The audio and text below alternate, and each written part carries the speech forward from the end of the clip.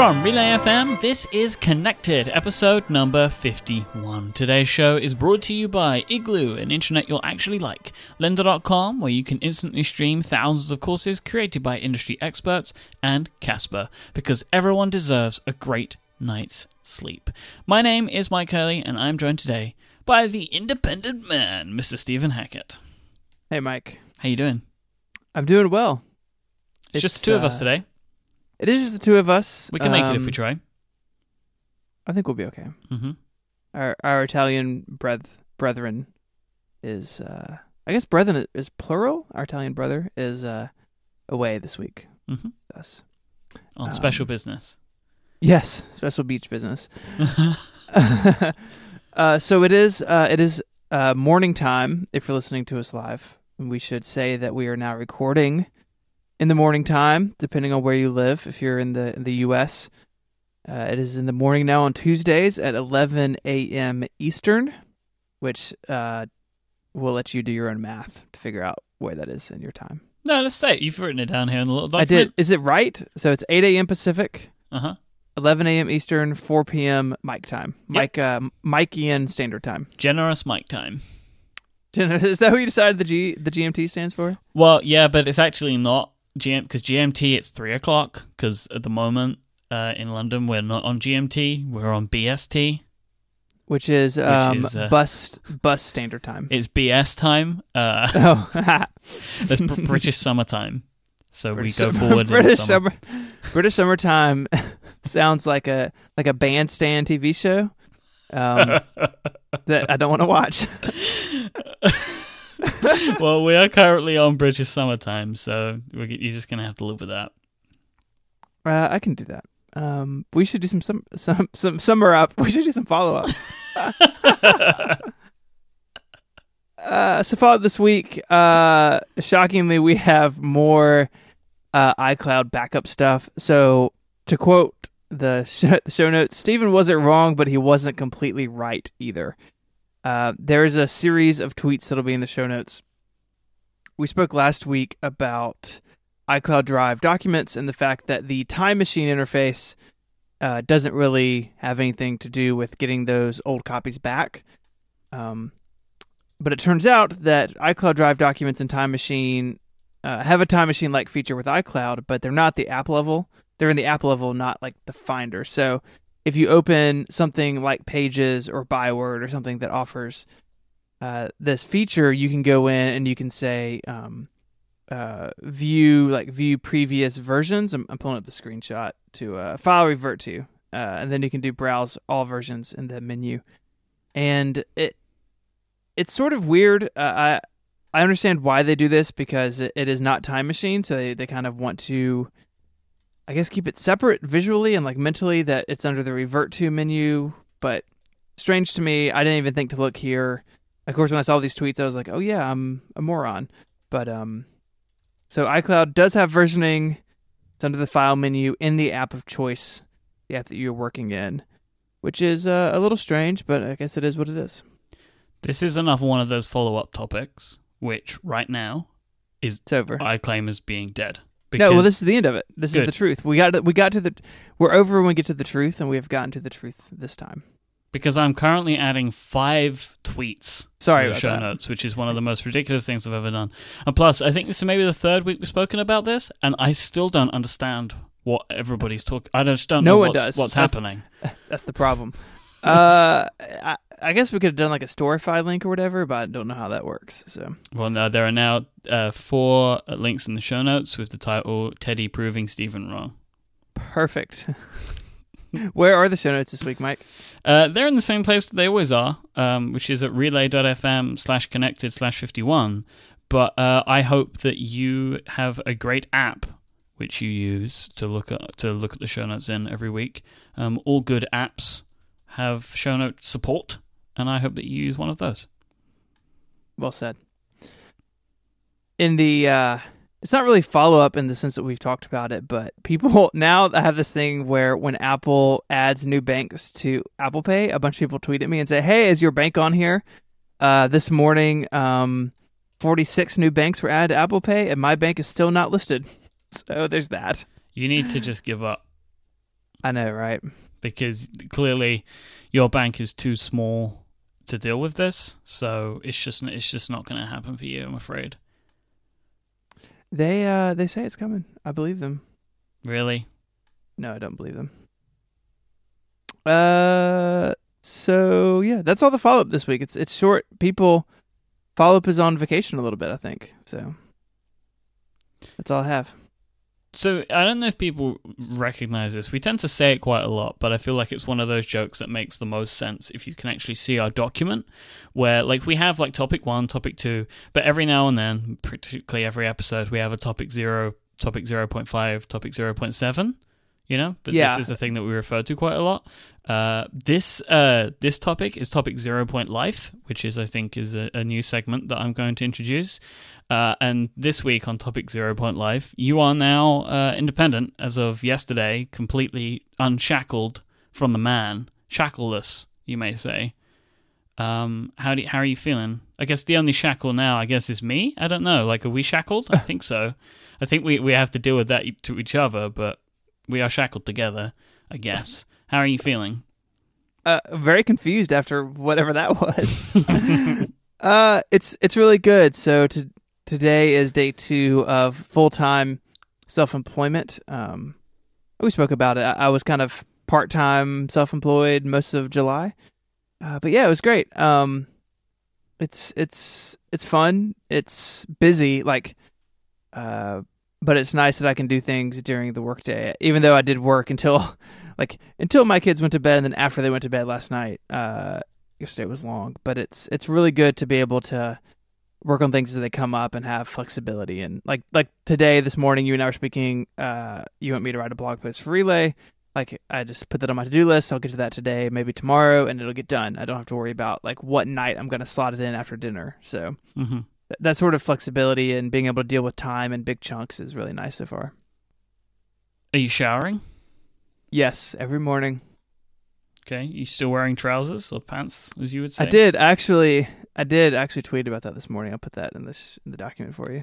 I wore pants yesterday, and I'm wearing them again today. So I was lied to. Wow, look at you. Well, no, it's only 2 days. Just wait, because you're leaving the house like at the moment. It's the days where you don't leave the house is where you'll stop wearing pants. Right. So days that I'm doing audio stuff, I am coming up to the office. I've not, and I came up here yesterday as well, just because it was going to be busy at home. And so yeah, I think I'll probably be in the office, at least half the time, if not maybe a little bit more. It's kind of how I think it's going to go now. But when I work from home, yeah, I could just not wear pants. But here I have to like walk by the people's offices, and they will care if I come in without pants, I think. Well, I mean, you don't know until you try, though, right? I mean, basically where we rent space from is sort of like a church type place, so they might have a policy. They might have some pretty serious ramifications. Perhaps. What are you excited about that you're working on? Because you have to fill your time up with something. Yeah, I mean, it's nice. I've got some new projects I'm working on. Some stuff that'll be launching in the next couple of weeks, I hope. So that's exciting, although vague for now. We're going to talk about it, but I got my Apple Watch review up yesterday. I worked on that last week, actually. And being able to I spent a lot of time on that. Like, I took really, I think some of the best photos I've ever taken for the site. Like, I'd shot them in a light box, like in a studio. Like, that sort of stuff on 512 is exciting. New stuff with Relay we have in the pipe. Really, it's just being able to put more time into things that I care about. Where before, something like the watch review might have like one photo and it wouldn't be nearly as nice. Like, I did a whole photo shoot with that thing, and being able to sort of invest more time and make things more polished is really what, at least right now, is exciting to me. I've got some new stuff coming. Like, I need to get started on my OS 10 review, which I'm excited about doing, not on the weekends. Oh, you're writing an OS 10 review? I am. I'm going to do it again. So I did, my Yosemite review was short. I just did a design review because we were having a baby in like the end of September. And I was like, this is really not a great time to have to sit down and write 10,000 words. But yeah, I'll do El Capitan this year, I think. So. Well, like a full-on thing. Yeah, like I did for if you look on 512, Mountain Lion and Mavericks both got full reviews on 512. Okay. And so I'll return to that form as opposed to what I did for Yosemite. I like the Yosemite one though because it was different. So yeah, just saying. and and I thought about finding a hook like that. Like Yosemite, the hook was easy because the interface was, obviously very different. But El Capitan doesn't really have that, and so it may end up being something more like a sort of a look at the fine details. But we'll see. I haven't really gotten into it at all yet. That's on my list for next week to start thinking about that in more specific terms. You should write the review on top of a mountain, like to really kind of get in the feel of it all. Yeah, well, you've been here. We don't really have mountains in this part of the country, so I have to go drive somewhere to do that. But yeah, I'm just maybe. an ideas guy. Yeah, it's good. It's so far so good. And you did something. There's a note here. What did you do? I needed to confess something, and I thought this would be a good topic to confess within. So I currently have like an old Apple II GS, if you're really curious, under my display at my new desk at the office, but it's too tall. And so I was like, well, I like the idea of having an old computer under my display. I think it's kind of like way cooler than having like a display stand or something. And I was like, I need something shorter. And I was like, oh, it'd be really cool to have a neck station because they're pretty thin. And I ended up, this was last night late. This guy had a thing, like 4 of them. And I was like, well, one of them was in much better shape than the other. And so I ended up sort of falling down the eBay rabbit hole and ended up buying a neck station. So I have a neck station coming in a couple weeks. That'll be my new display stand. I'm excited about it. How much did you spend on that? It also, well, that's not very much on the first one. Wait, what? So in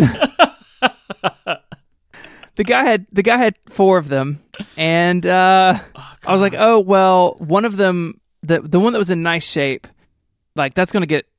I had a cap, right? So like you always go into these things like I am willing to spend this much money and no more. And what was your cap?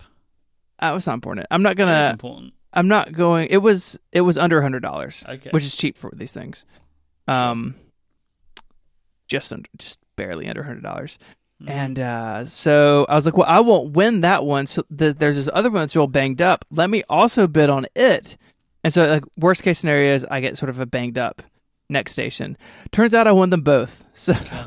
so I have 2 coming, and I will flip one of them, I'm sure, or mail it to you, maybe. I don't want it. They're kind of heavy. I just don't want it. Like I don't even know why you want it. It doesn't I'll make bring any it. sense. I'll bring it to XOXO with me, and I will give it to you in person.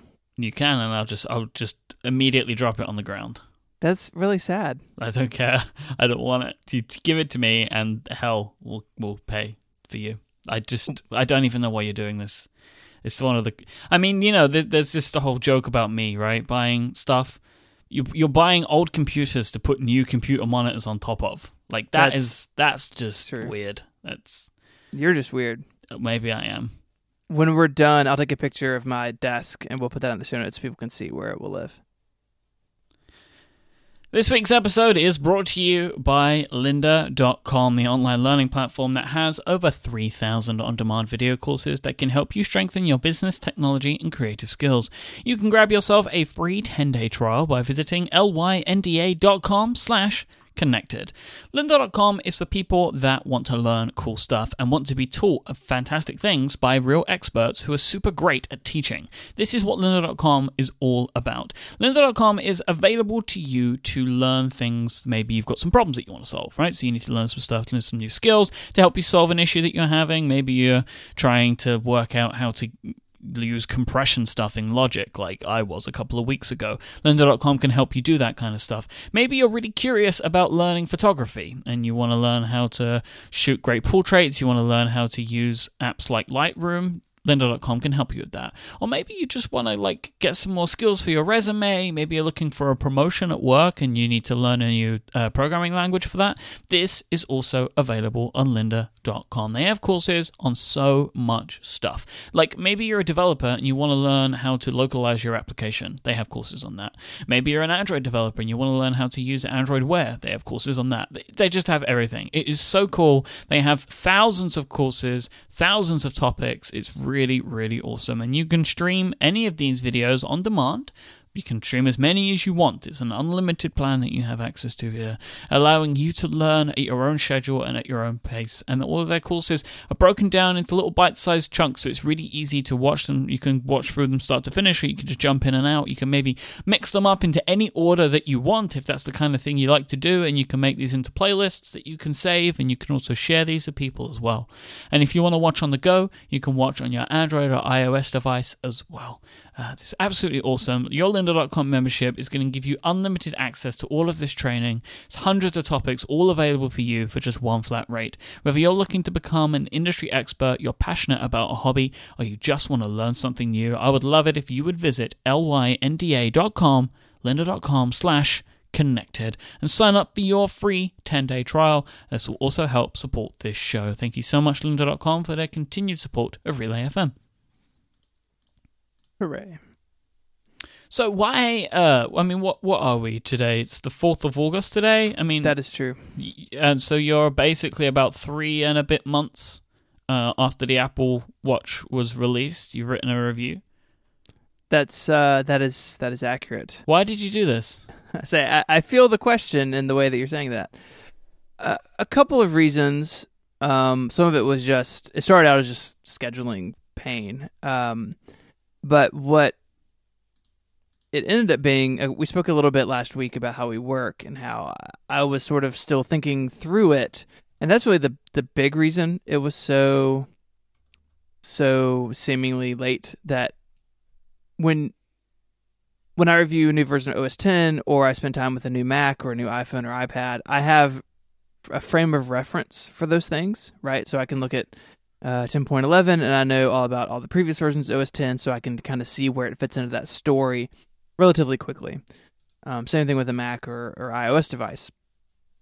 The watch, though, is in many ways a very new thing, and even though I've spent time with the Pebble and various fitness tracking devices over the years, the watch is something different and something new, and definitely my first foray into sort of a non-Pebble kind of modern smartwatch platform. Mm-hmm. And so I really wanted to understand how I was going to use the watch, how I feel about it, and sort of where it fits into my life. I actually had I was talking with somebody about this yesterday in person, and he was kind of wondering about what the watch did and sort of kind of what its features were.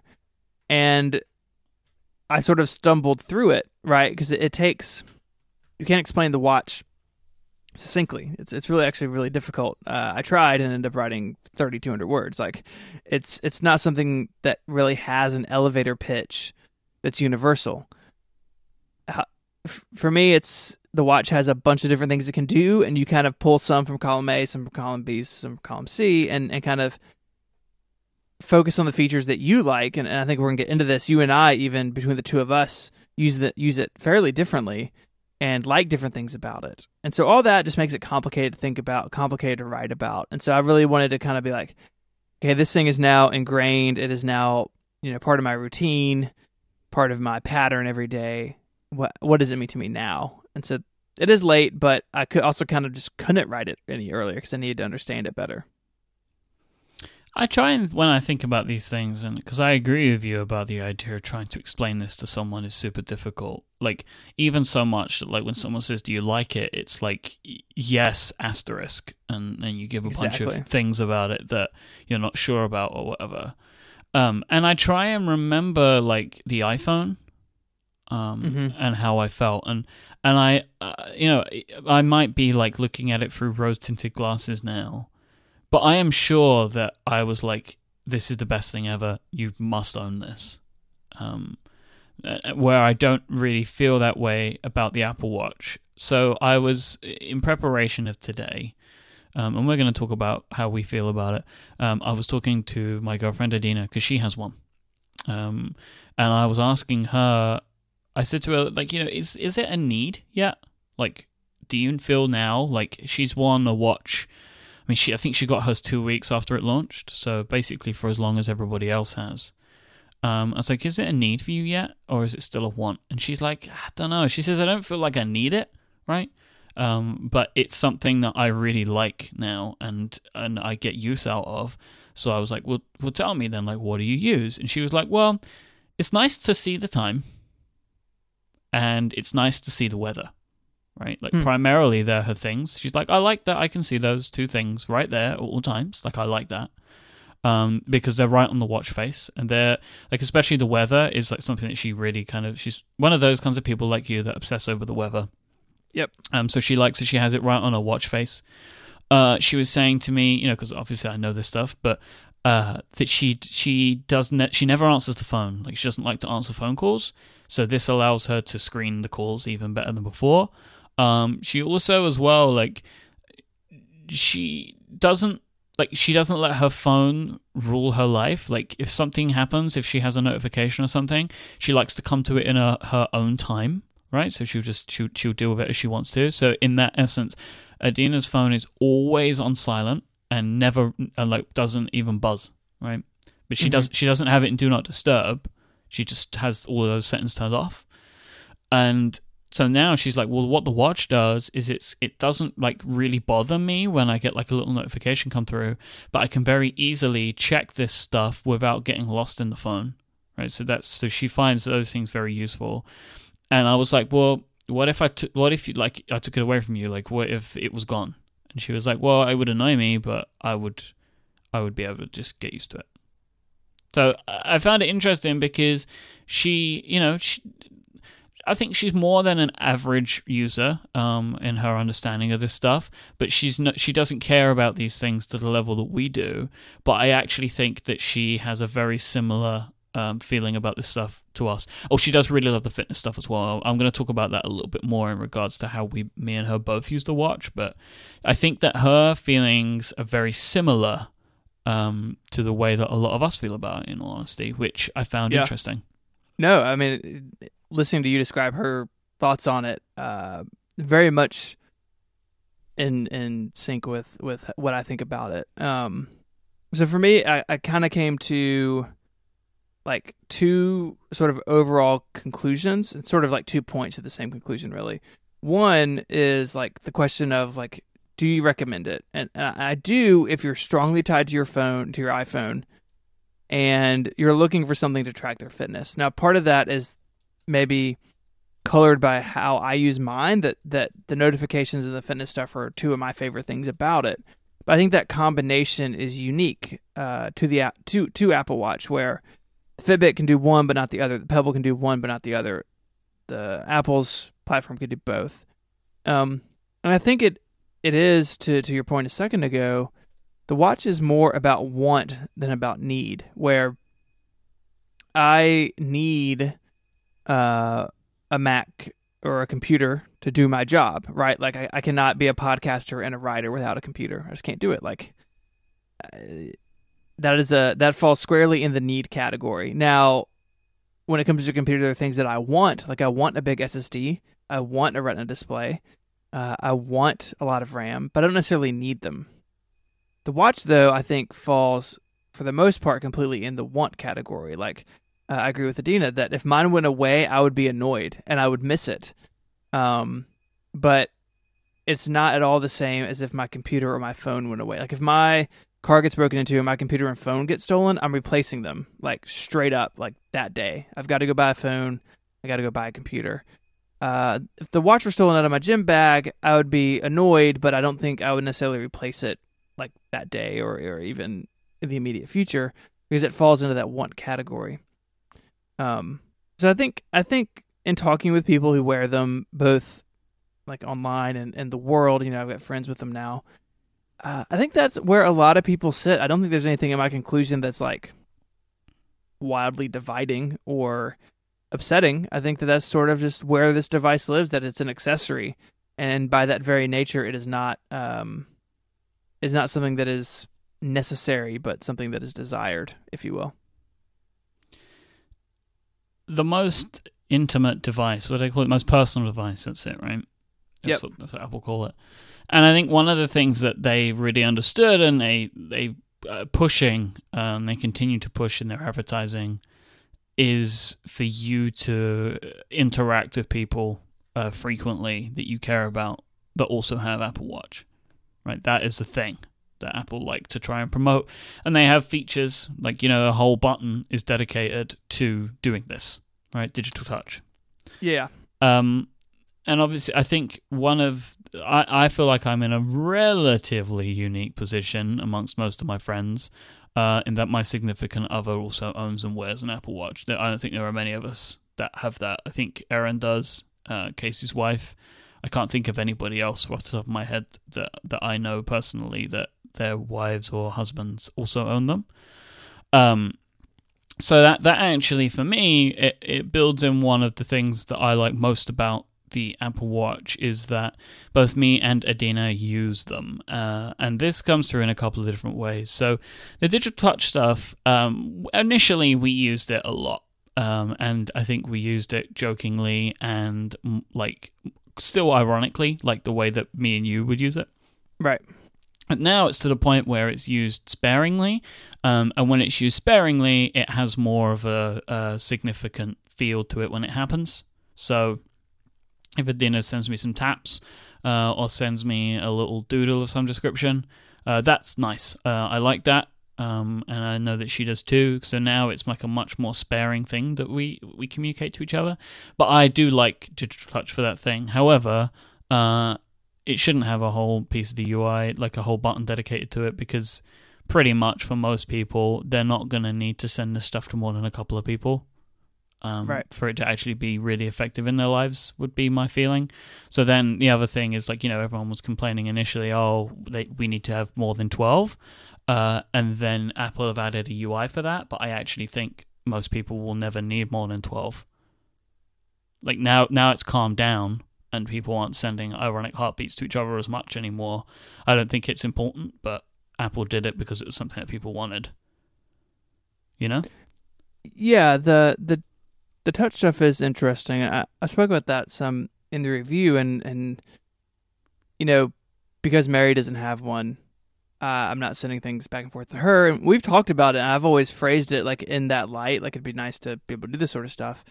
Instead, it's just like me and a bunch of people I podcast with sending our heartbeats around, which is fine. It's funny.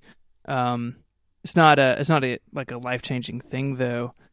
I do agree with you that I think Apple played its importance up, and I would not be surprised at some point if that button changes, or like a lot of people replied to me about the review saying it'd be great if Apple made that button programmable. So maybe you could tie an app to it. So like I hit that and it opens the fitness app, or I hit that button and it opens messages.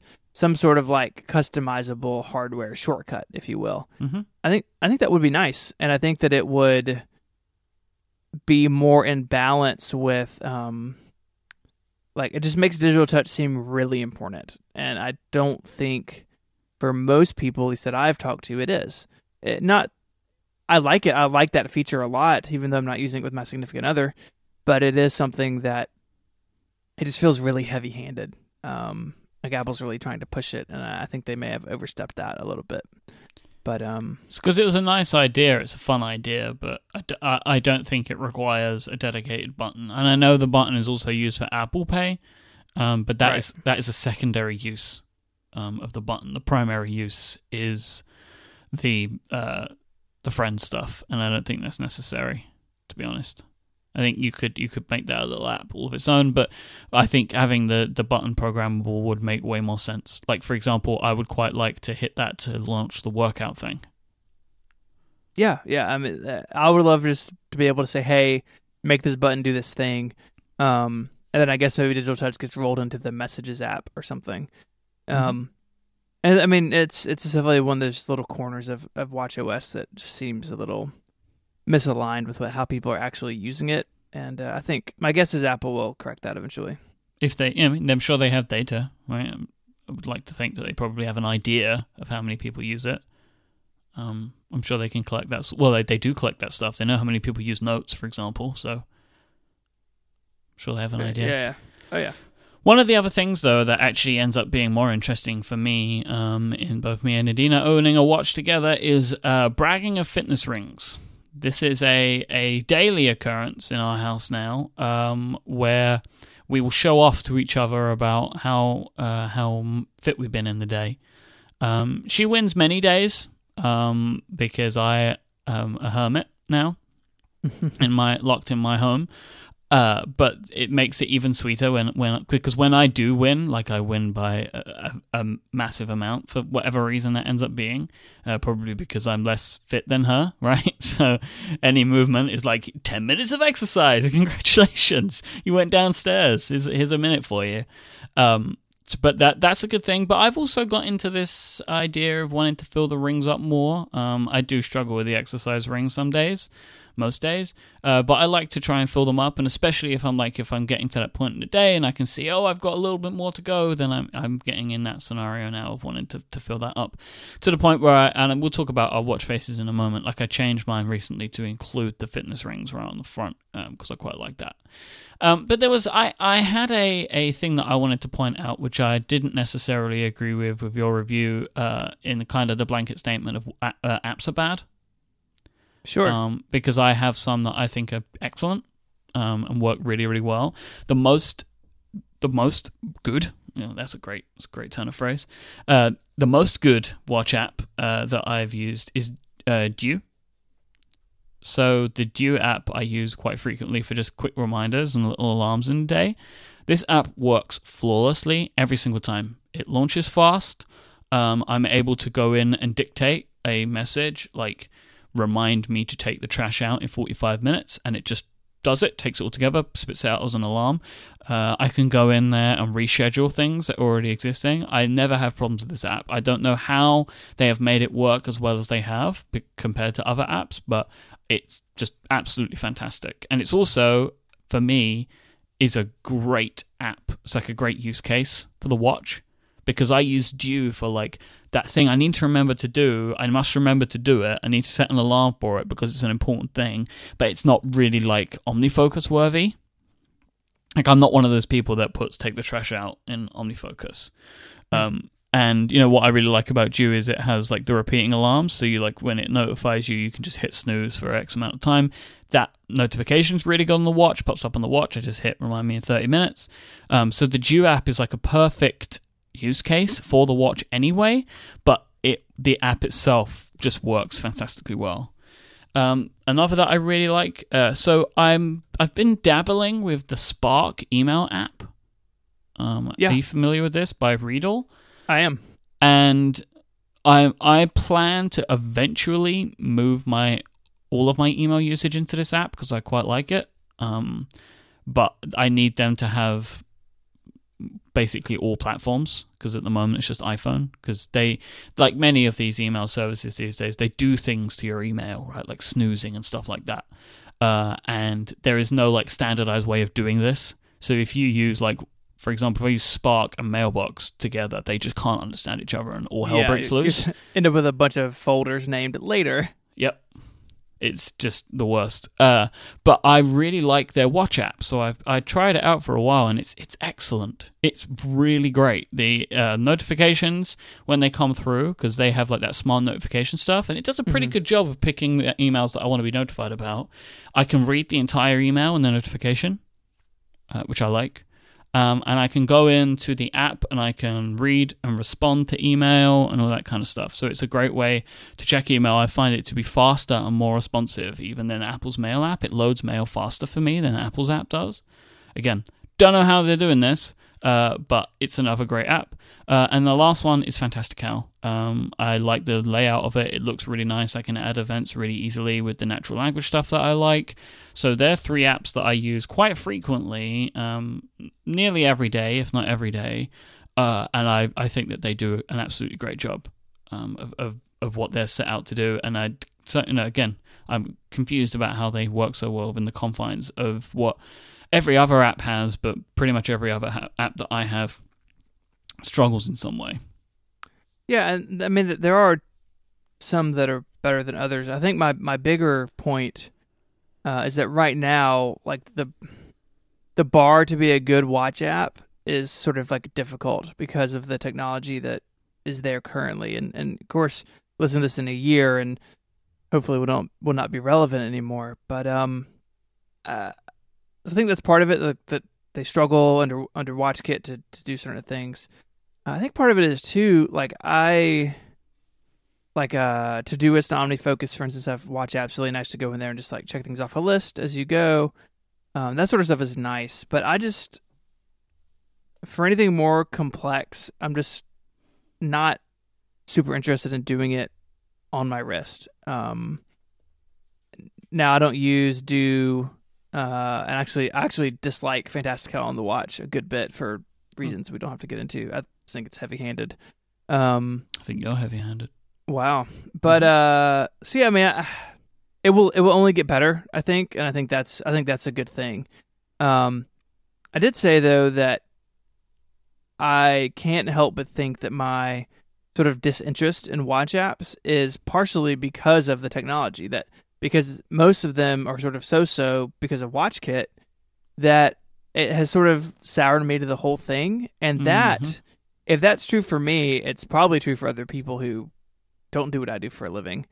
And I think that is potentially problematic for the watch as a platform. Like if a normal person like tries some watch apps today and they're not very good, then like they could just be, turned off to that forever and never go into that app screen and just deal with notifications and stuff. And that's fine, again, because the watch does 100 different things. You can pick and choose, and like you can never go to the honeycomb screen, and that's fine because you can still use a watch the way you want to. But I would think that the whole thing has sort of been damaged by the fact that they're not super great on day one. Yeah, so that, like, last night when we were talking about it, Adina said to me, do you think there's going to be a new watch in a couple of months' time? And I explained to her why I thought that wouldn't be the case. Because, the watch was announced in September, but came out late. And it hasn't really been out for long enough, I think, for them to warrant a new design this year. And I think they'll be in the fall next year, like to take the place of where the iPod event is. I'm not original in thinking this, but it's just what I think. Yeah, I agree. Was kind of saying that I also don't think it fits in the holiday lineup as a new one. I think the existing one will fine. They don't need another one because it would be too confusing. But I think they'll have new bands and stuff like that, as well as third-party bands with the Made for Apple Watch program. I think that's how they, bump up a little more cash in the Apple Watch market this year. But she said, well, I would. This one's really slow, which I found interesting because it's not particularly slow. Just the apps are, and that's where her experience of the watch's overall performance is coming from, because all the apps that she uses take too long to do anything. So I said to her, like, I expect, based on what's being said, that will all improve in September. But the funny thing is who's telling people this? Right. Like, nobody knows. Like, Apple can't really, I guess. They maybe should do a bit more marketing around it. I'm sure they will. I don't know how they do it. Your watch is better because before it was really slow because the apps were crippled. But it's just interesting to me to think, like, I'm telling her this. She's like, oh, that's cool. Like, I'm pleased to know that. But who's telling everyone? Like, no one? Like, it's just a weird thing that it's like maybe they should... I stand by, I don't think that the WatchKit apps should have ever been a thing. It should have just been glances and notifications, and maybe like giving them even more power than they had, and just foregoing apps for a bit. But hey, this is where we are. We should talk about glances, actually, because we have wildly differing opinions on glances. But before we do that, let's take a break and thank Casper for sponsoring this week's episode. Casper is an online retailer of premium mattresses that you can get for a fraction of the price that you're going to find in stores. The mattress industry for years has been locked in its way of doing things. Like, you go to a mattress store, you sit on a mattress for a couple of minutes, you kind of in your shoes and in your coat, and you have to try and decide whether you think it's going to be nice for you to sleep on for the next 10 years, and then you give a ton of money and someone brings it to your door in a big box, and then you have to try and bend it around your staircase. Like, that is buying a mattress today. But this is what Casper hates all of this, and they wanted to change it. So they've revolutionized the way that you deal with buying and choosing mattresses, and they cut the costs down of all of this because they don't have to deal with resellers and middlemen and showrooms. and they pass that saving directly onto you. Casper developed their own mattress. It's two technologies that they've put together, so premium latex foam and memory foam, to create a new kind of hybrid mattress. It has just the right sink, just the right bounce, and it provides resilience and long-lasting supportive comfort. Casper mattresses are sold at great prices. You can usually look to spend around $1,500 for a mattress, but Casper's mattresses start at $500 for a twin size, $750 for a full size mattress, $850 for a queen, and $950 for a king. And all of Casper's mattresses are made in America. Stephen Hackett, you have a Casper mattress, is that correct? That is correct. And great. Do you like it? Tell me how much you like to sleep on it. It's really great. We had a sort of standard memory foam mattress before that we'd gotten a long time ago, and they're like warm and you sort of sink into them, and you don't have any of that with the Casper. Although it's just as comfortable. The way they do their foam setup is really, really nice, and I sort of chuckled to myself when you said like bending a mattress on a staircase. I've definitely done that. This thing just shows up in a box, cut it open in the room, and it's just ready to go. So you're not frustrated by the time it's time to take your first rest on it. You're ready to go, and it's really great. My wife and I both really enjoy it. Casper understands that buying mattresses online can leave people wondering how it's possible. Like, how could you buy a mattress on the internet? Well, Casper makes their process as simple as possible, and they make it completely risk-free, because they not only give you free delivery, they will also give you free returns if you want to change it, or if you're unhappy with it, or you need something else, and they do it within a 100-day period. It's that simple. So you can sleep on the bed for 100 days, and if you're not happy with the mattress, you can just return it, or you can change it, or whatever you need. They make sure this is as simple as possible. They'll ship it to you for free. They'll pick it up for free as well. Listeners of this show can get $50 towards any mattress purchase by visiting casper.com/connected and using the code connected. You'll get $50 off any mattress purchase. Terms and conditions apply. See casper.com for details. Thank you so much to Casper for sponsoring this week's episode. So you basically, professed an undying love for glances. I do really like glances. I've got several set up, like 8 or 9 now, and it's a really nice way just to go in and just get like a little glance, little quick update of what's going on. The downside is they do sometimes take a second to load data, which is frustrating, and again, that should be better with watchOS 2. But I like that I can just really quickly see like how many tasks I have left, what podcast is next in my queue, what is next on my calendar. Having that stuff just easily accessible, I like as a sort of like a little dashboard on the wrist of what's going on in my life. So what glances do you have enabled? Let's see. I have so I've got, of course, the default Apple ones first, the little like control center one, now playing. Then I have oh god, don't start playing music. It's dangerous to do this on the air. Overcast, calendar, Todoist, weather, activity rings, heart rate, and then battery. So I had a bunch of these, like you did, basically the same amount. But then when I read your review, I realized that the only one I ever use is now playing. So which is definitely my favorite. Like I use that one more than any of the others for sure. Like, I check the weather a lot on my watch. I don't have it on my watch face. But I just go to the home screen and open the weather app because I get more data, I get more information. Because I know if I'm going to open the complication, I'm just going to want to check for stuff later anyway. It's not going to give me the data that I want in the glance. Sure. So I find myself either opening apps or seeing what's on the watch face. I don't use glances a lot. So because of that, I pared them down. And now all I have enabled, I have Now Playing, then Overcast, because I tend to use those two together. I have Fantastical and Activity. That's it. And I don't even really need the Activity one, but I just have it there just to fill out the whole thing. But I really don't use them very much at all. Yeah, again, it's going back to that you can do so many things on this device, and you can set it up the way that you want to. Really, like, in a way that most Apple stuff doesn't really support. I mean, you can do it on the Mac, but like iOS, like, you just have your grid of home screen icons, and that's it. And you can do some widgets in Notification Center, but no one knows or cares about those. It's just a nice like flexibility. And I think that's one reason this thing feels so new, is because historically Apple doesn't really smile upon that sort of stuff all that much, which is sad. So, one of the things I actually haven't even mentioned my single favorite feature of the Apple Watch, which is walking directions. Yeah, they're really nice. I walk around London a lot whenever I leave the house. I'm always taking public transport and I'm walking around and stuff. So I'm looking forward to getting the transit directions as well on here and seeing how that works out. But what I do, like I just put my location in now and I just start walking. And most of the time, I just trust the Apple Watch to tell me where to go by the taps, and I've worked out what left and right is now. I couldn't tell you what they are now, but I know that when I feel them, I work it out. And while I'm walking along, I might just check the map every now and then to kind of just see where I am in relation to everything else. But I've found the walking locations in London to be very reliable on the whole, and I use them a lot, and it's one of my favorite features because as a way to like get around, it makes so much more sense than just staring at my phone screen for every turn. As I would before, and now it's kind of just like, oh, I just go here, I go here, I go here. It's great, that's perfect. You tell me to go left, you tell me to go right, and I'll just trust what you tell me to do.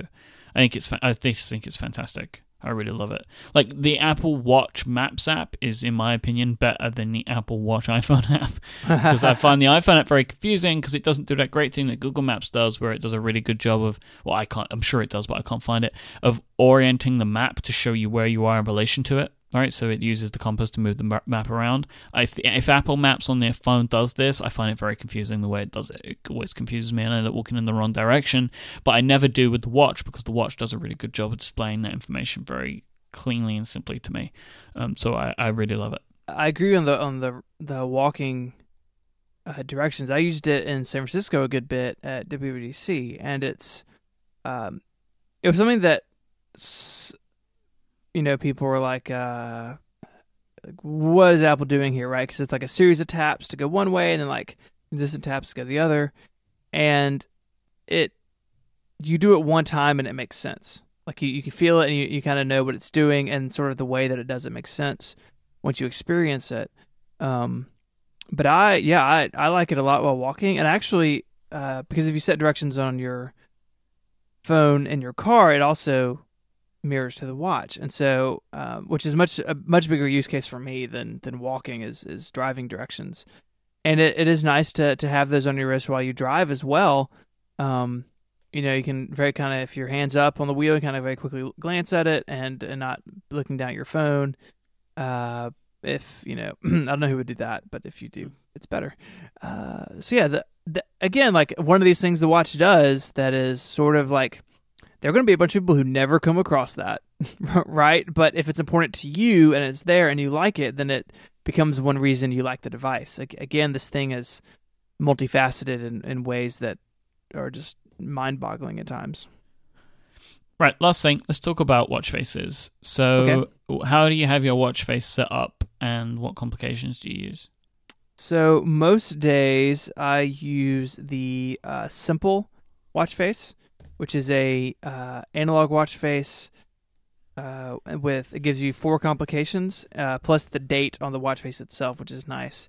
And so I use weather, kind of going from top left, going clockwise. I have weather, activity rings, sunrise, sunset time, which is nice doing like yard work and stuff with the kids, especially during the summer. No time it's going to get dark.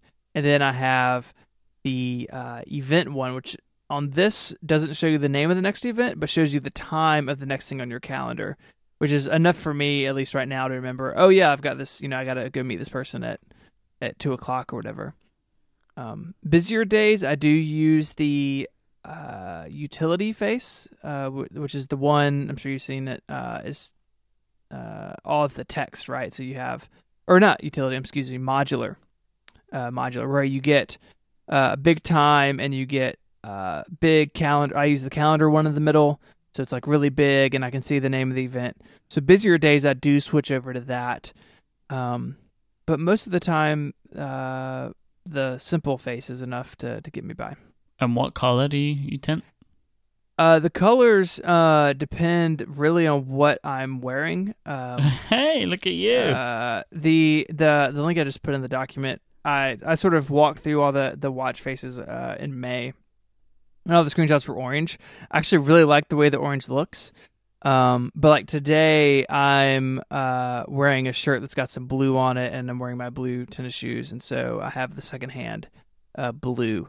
So it's kind of fun to mix and match that a little bit. Generally, it's kind of like between like blue, red, and orange, kind of depending on what's going on. So I use the utility face. Okay, that seems to be the popular one amongst people I hear on podcasts. Yeah, I really like the way it looks, and I like the full text in my events thing. So I have that one on the bottom, and in the top right I have my activity rings, and in the top left I have Eastern Time. So I have New York City, because Eastern Time gives me a good approximation of when America's awake, and I can base most of America being awake on Eastern Time, basically. Sure. Works well for me. I only ever use this watch face. I don't use any other watch faces. And I change the color depending on my band. So I have 4 bands. I have black, blue, green, and white sport. The green sport gets the green color. The blue sport gets the blue color.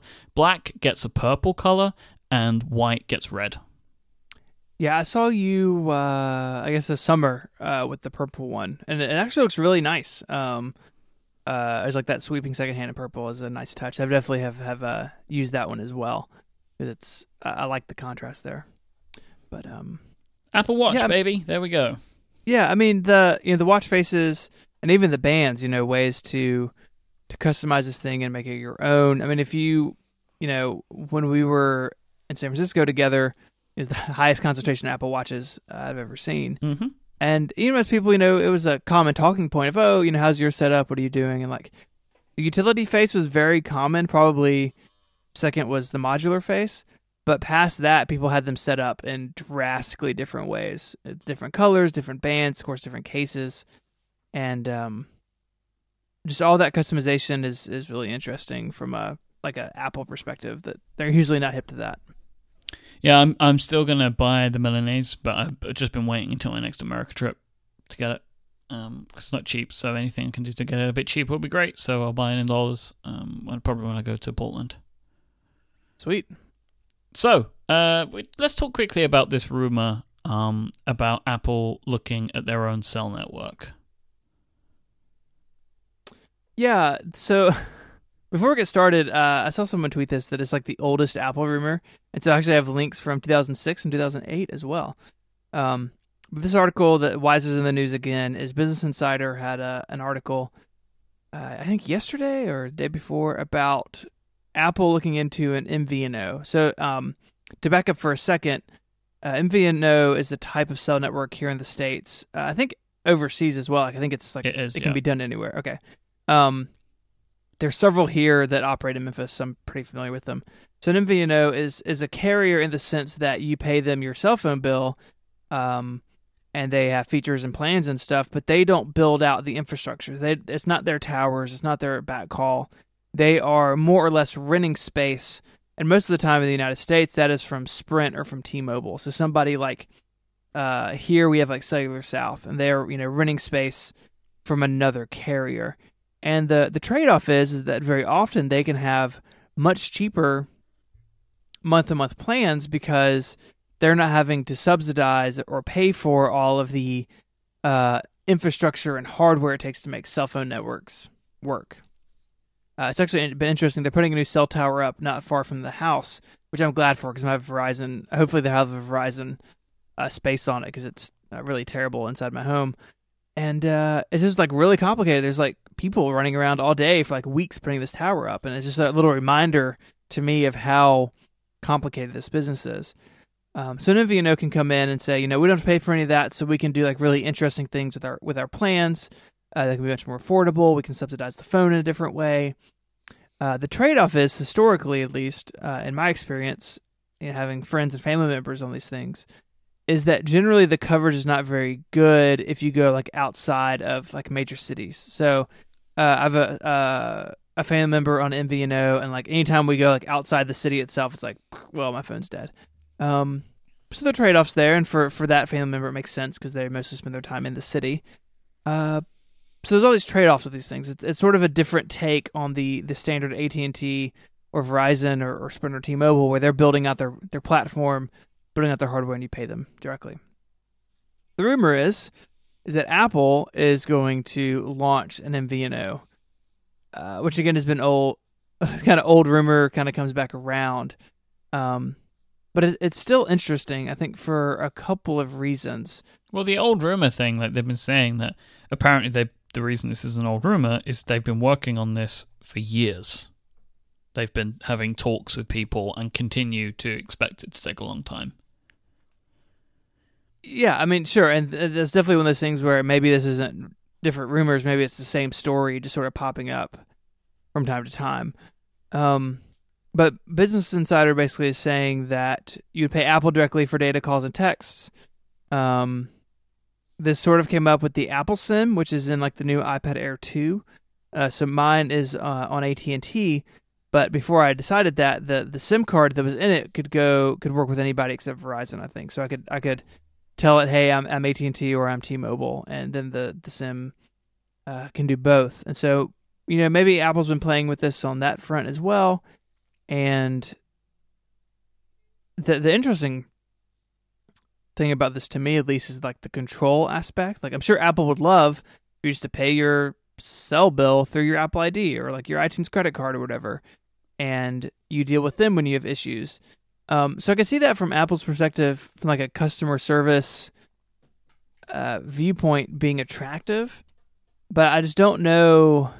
If Apple does this and like their coverage is bad in Memphis because T-Mobile is bad in Memphis, for instance, they can't do anything about that. I don't think they, unless they're doing something that these other MVNOs are not, they can't go to T-Mobile and say, hey, you need to put a tower up in the zip code because we have a lot of customers complaining. Now, maybe Apple's big enough to pull that off. Apple is the only smartphone vendor who doesn't have carriers putting, cruddy software on their phones. But it just seems like a sort of a mixed bag from the control standpoint, in my mind at least. I don't know. What do you think about this, Mike? I'm trying to work out why. Why? I mean, and the only thing that I can draw is like people then they don't buy iPhone, they subscribe to iPhone, and maybe then it allows Apple to shift their release schedule or something. I don't know. So like you just pay Apple every month, and you just get a new iPhone every 18 months as they make new ones, right? You never buy the phone. You just pay them your $50 a month, and that's it. And you just keep getting the new one, and they keep upgrading every one, and it's happy days all around. That's why I can maybe see that they would do it, because it allows Apple to continue to push the phone in further directions. It allows them to continue to push the software in further directions, because they can guarantee a certain amount of their customers will always have the new phone. That's where I can see that they would do this. Because really, I mean, I don't know the ins and outs of this, but I can't see what Apple are losing by having to work with carriers. Like, it doesn't seem like the iPhone is crippled in any way because of working with carriers, like how Google and Android is, right? They've got updates and stuff like that. There doesn't really seem to be too much of a downside. Like, the carriers are very much just out of the way. The only thing that I can see is I know that things are changing in America now, and you guys are going on to a system which has been in Europe for a while, which is kind of the idea of looking at leasing handsets. Exactly. Yeah, things like AT&T Edge, or I think Verizon has one as well, where you pay a little bit more, but you can upgrade more frequently, and you don't really own your phone, kind of just paying extra a month. So it seems like that's just going to become the standard. And the thing that can happen there is people will then see the price of the iPhone and then may not go for it, where currently they don't see the price. Like, if you're told, pay $150, pay $200, and you get a new iPhone and you pay $50 to us every month for 2 years, I think people do that. But if it's like, pay $30 for your talk plan, $20 a month for your phone, oh, by the way, the phone costs you $650, I think even though the cost is exactly the same over the same period of time, potentially, the sticker shock might start turning people off upgrading. So, this could be a move that they're trying to make to think about stuff like that, but even that seems like a long shot to me. So I just can't work out why they want to do it, and the control thing doesn't really seem to mix, because it's like, how much control do you really need?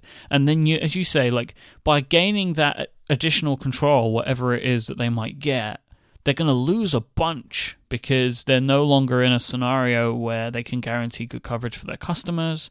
And even in this, like, I can't imagine it will be the only option, right? Like Apple Plan, or whatever they'll call it, would just be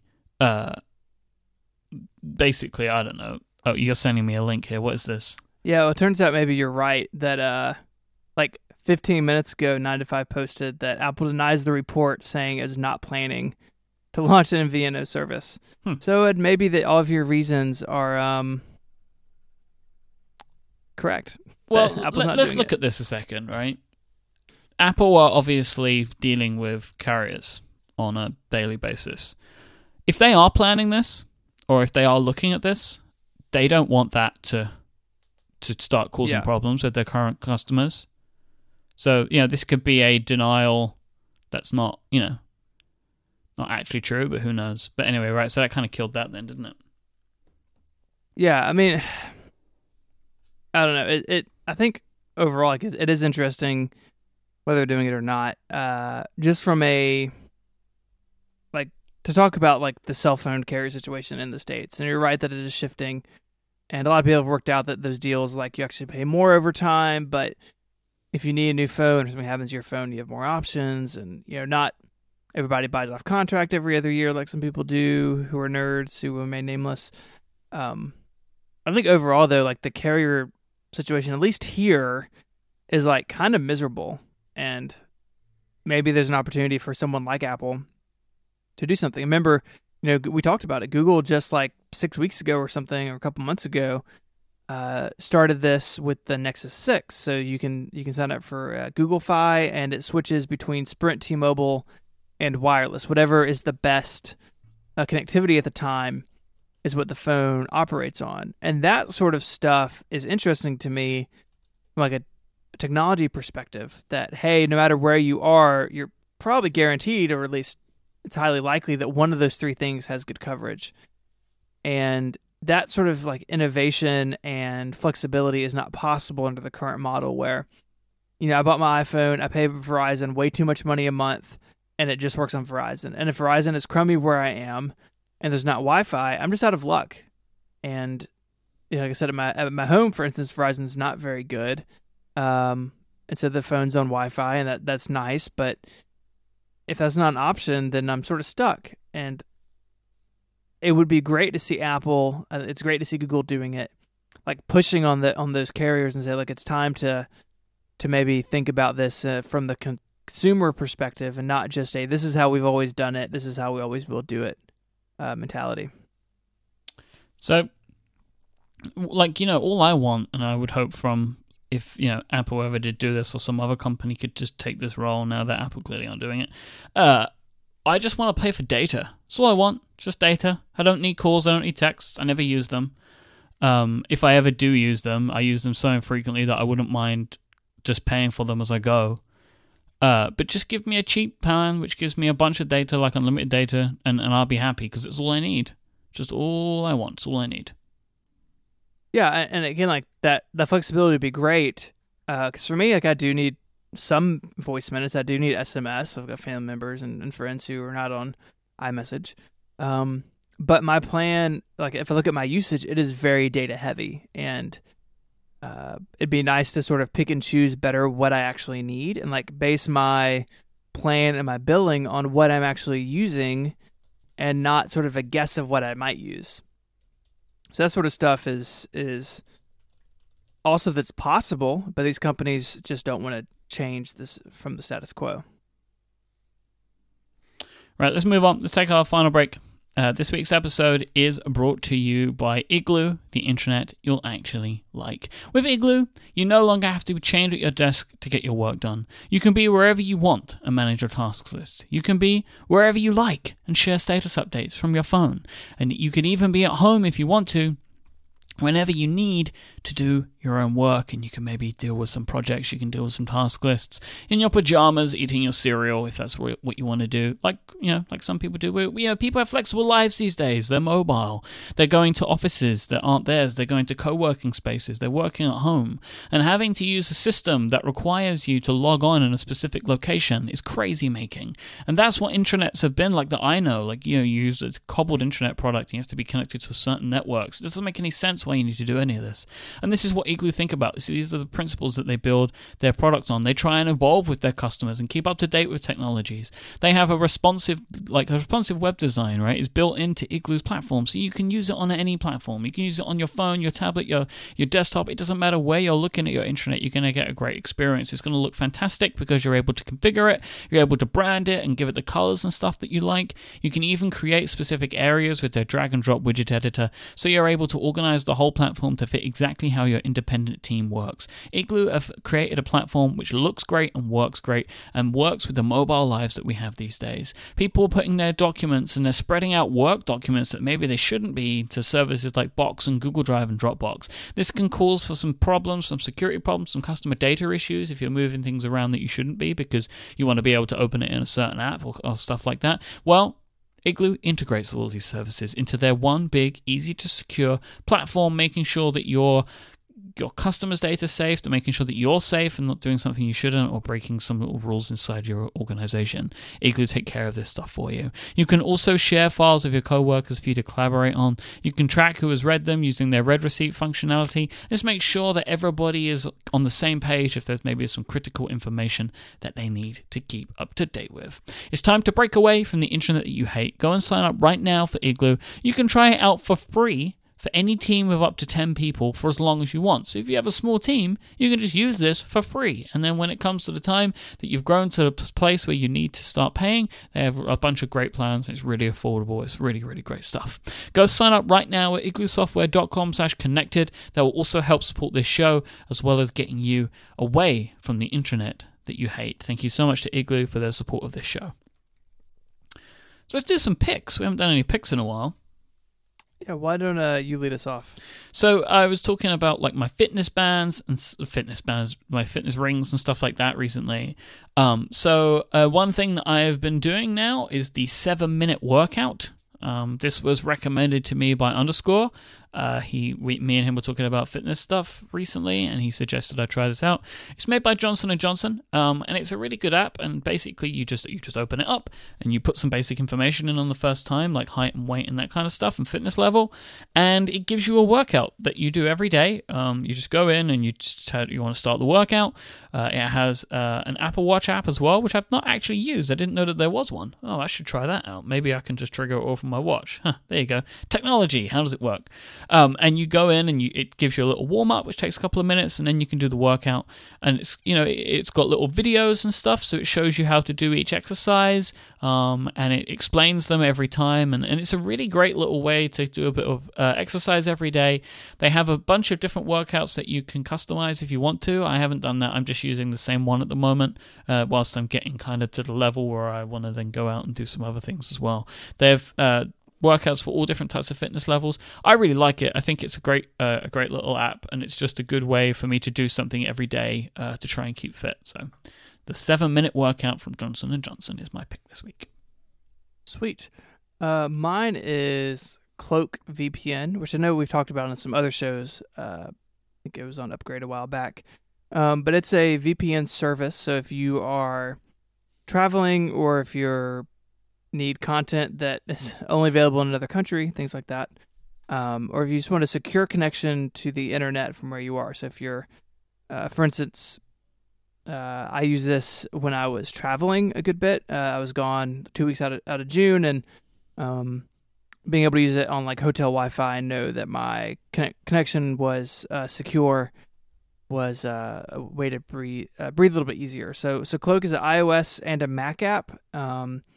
You basically install it. You have to give it on the Mac. You have to give it some credentials, and on iOS it installs a little certificate setup thing. And basically, you go in and you enable it, and you're browsing via a VPN. They do have like plans, so they have one that's like $3 a month for 5 gigabytes of data, which is really nice if you travel. They've got some that are a couple that are unlimited. You can pay by the month or pay by the year. Earlier this year, I just paid for the unlimited data for a year. And so if I'm on an untrusted network, for whatever reason, I need to do something like connect to one of the relay servers or pull something from my Synology at home, or just check my email on a network that I don't really trust, I can just go up to the menu bar or open the app and enable it and know that I'm safe and sound, which is nice. I'm a big fan of Cloak. I use it. I don't really think about the security stuff in the same way that you do. It does secure me in connections that I don't know because it does it automatically. With, I think Overcloak is their little thing, so it just does it for me, and then I just have to say like, yes, this is a trusted connection, and we're all good to go. I've used it in hotels previously, like when we were at UL, we were struggling to upload Upgrade on the hotel Wi-Fi, but as soon as I connected to Cloak, it uploaded really quickly. So they were obviously blocking something, right? And so that was really cool. I don't know why that happened. Maybe somebody who's smart can explain it to me, but it did work and it was fantastic.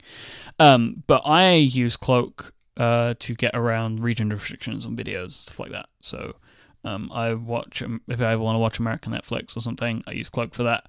Sometimes if I want to watch like a John Oliver video, right, because YouTube restrict them, or Comedy Central restrict them. You see on Comedy Central? I don't know what it is. HBO or something. Yeah, it's great. It's a fun show. So you can, because sometimes they're like, oh, watch this thing where he tears down FIFA or whatever.